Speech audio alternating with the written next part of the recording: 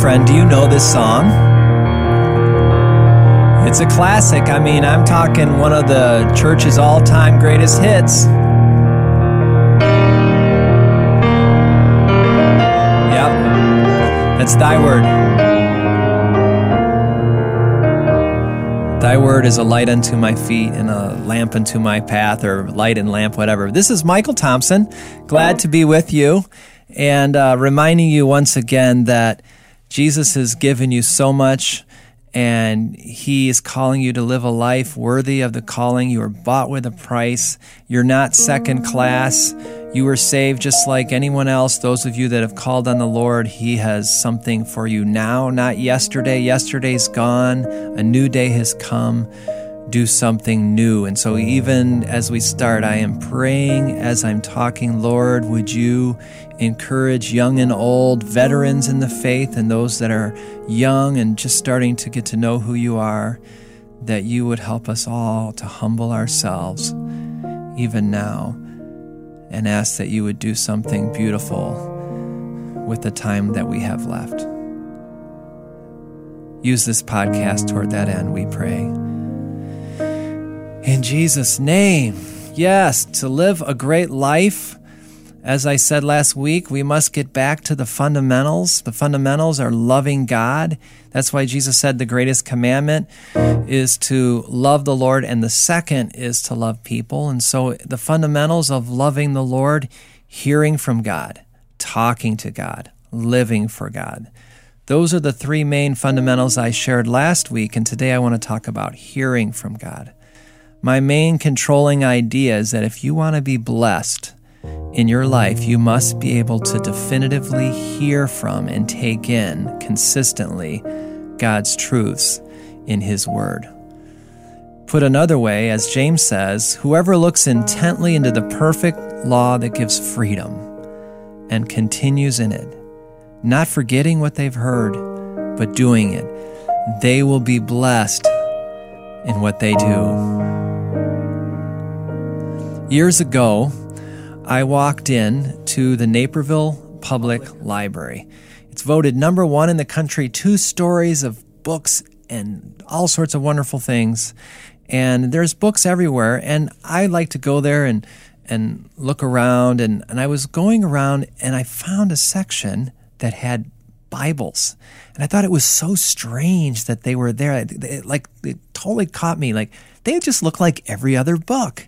I felt like they needed to have like a big light shining on and music playing and everything. I mean, I was thinking, wow, this is the world's bestseller. It's written by a host of authors over 1,600 years. It's inspired and written by God Himself, and it's never been proven wrong. Archaeologists use it to find things, and historians use it, and it's the most banned book in history, the most controversial book in history, and people are still dying to get it out. This book, by the way, some fun facts, the Bible is the best-selling book in history, over 5 billion copies.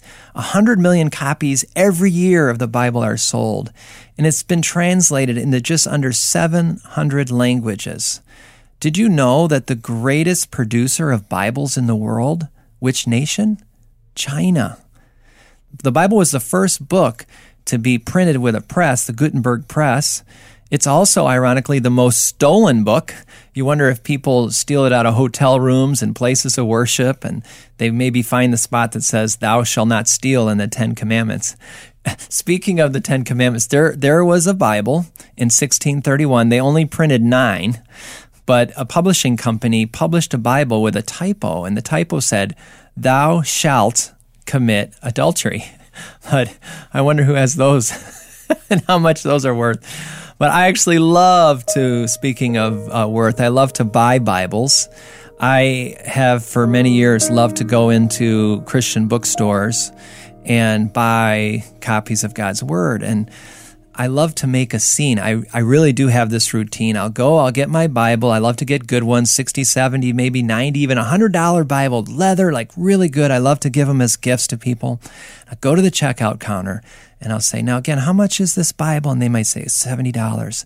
And I'll say, $70? Are you serious? And I'd start making a scene. You're telling me, just to be clear, this This book, just this book, is $70, and they get the tension rises, and then I say, that is the greatest deal ever. That is so cheap. I don't understand. This is worth more than all the gold in the world, and this is God's. You're selling it for $70, and they laugh, and the rest of the people in the store who are nervous are relieved that I'm not a weirdo, and everything is fine, and people are happy and encouraged because they realize that yes, the greatest book in the world, it's among us. It's God's word, and it's among us, but we must master it. Today, I want to give you 3 very, very simple reminders of how to master and saturate your life with God's word. So number 1, keep it close to the chest. Number 2, learn from the best. And number 3, supplement with the rest. I could teach you, we could make it into a little song to help you remember, something like, close to the chest, learn from the best, supplement with the rest. Close to the chest and learn from the best, supplement with the rest. It reminds me of this 1-800-CARS for kids. It's okay to have fun. Close to the chest, learn from the best, supplement with the rest. So what do I mean by keep it close to the chest? You must read it. You must read it if it's hard. You must read it if it's easy. Read the Psalms, read the Proverbs, read the Gospels, read the stories. Just read it. Take it in. Don't rely on anyone else, but you have to take it in. You must eat. All of us. It doesn't matter how young you are in the faith. It doesn't matter how old you are. I had a friend one time, he wasn't doing well. He says, I already know what's in it. I said, well, that's fine. I already know what steak tastes like too, but I still need to eat. Number 2, we have to learn from the best. God must be our teacher. The primary teacher is the Lord himself. Bible teachers are supplemental, but the primary teacher is the Holy Spirit, God himself. I love Psalm 119. It says, oh, I love your instructions. I think about them all day long. Your commands make me wiser than my enemies. They are my constant guide. Yes, I have more insight than my teachers, for I am always thinking about your laws. I'm even wiser than my elders, for I have kept your commands. So let the Lord be our primary teacher, as it says also in 119, open my eyes that I might see wonderful things in your word.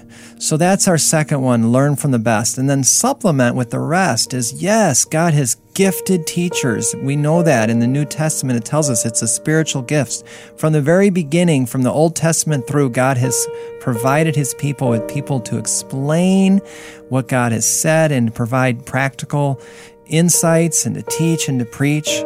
Think about the Ethiopian eunuch. He was reading and they said, do you understand? And he said, well, I'm having a little trouble. He said, well, hey, let us explain to you about Isaiah 53 and about Jesus. And God used them. And so we see in the book of Ezra and Nehemiah and other times, the teachers were huge. And even in the New Testament, like I said. So you won't grow big time if you don't allow God to be your best teacher, but you definitely should supplement.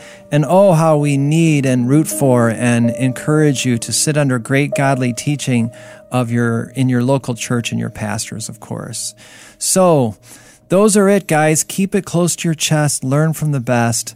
Supplement with the rest. Well, this is the most important moment of this podcast because I just praying that God would speak to you now, right now, and help you consider your life and his word. If you agree that the most important thing is to love the Lord your God with all your heart, soul, mind, and strength, and if you agree that you must, as a fundamental component of loving God, respect and study and know what he has said and what he's given you in his priceless word. If that's the case, then just take a moment right now and consider, how might I better saturate my life and my mind, and perhaps the life and minds of those around me, with God's word. Just take a moment and consider, what might I do differently? Or what am I currently doing that's good, or what could be changed? But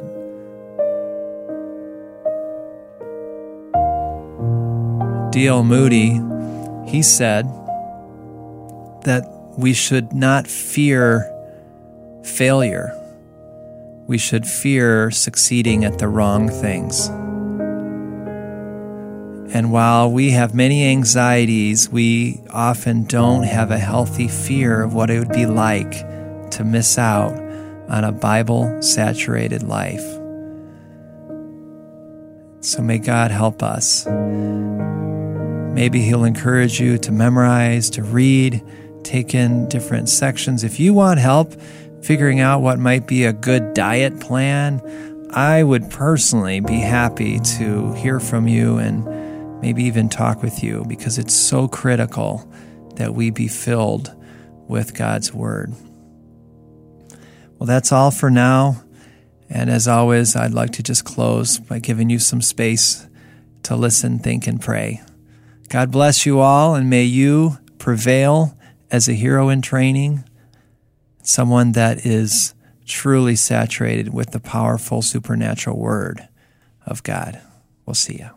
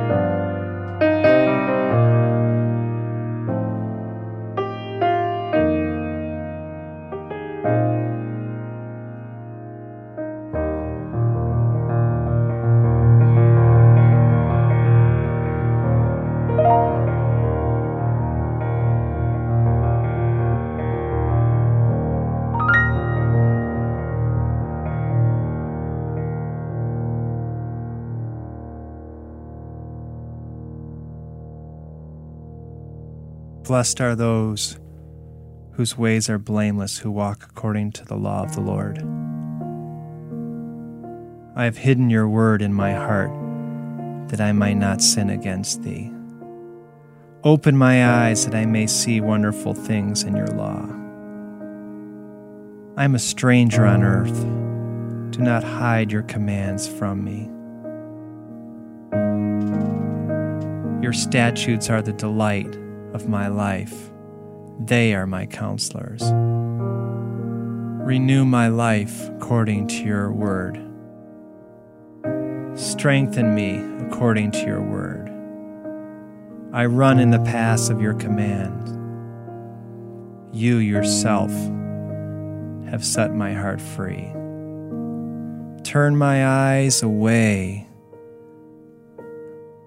from worthless things and renew my life according to your word.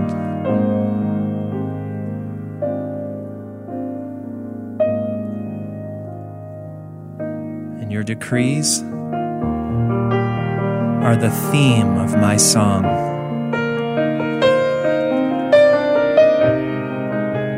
Renew my life according to your word. Make your face shine upon your servant, and teach me. All your words are true. All your righteous laws are eternal.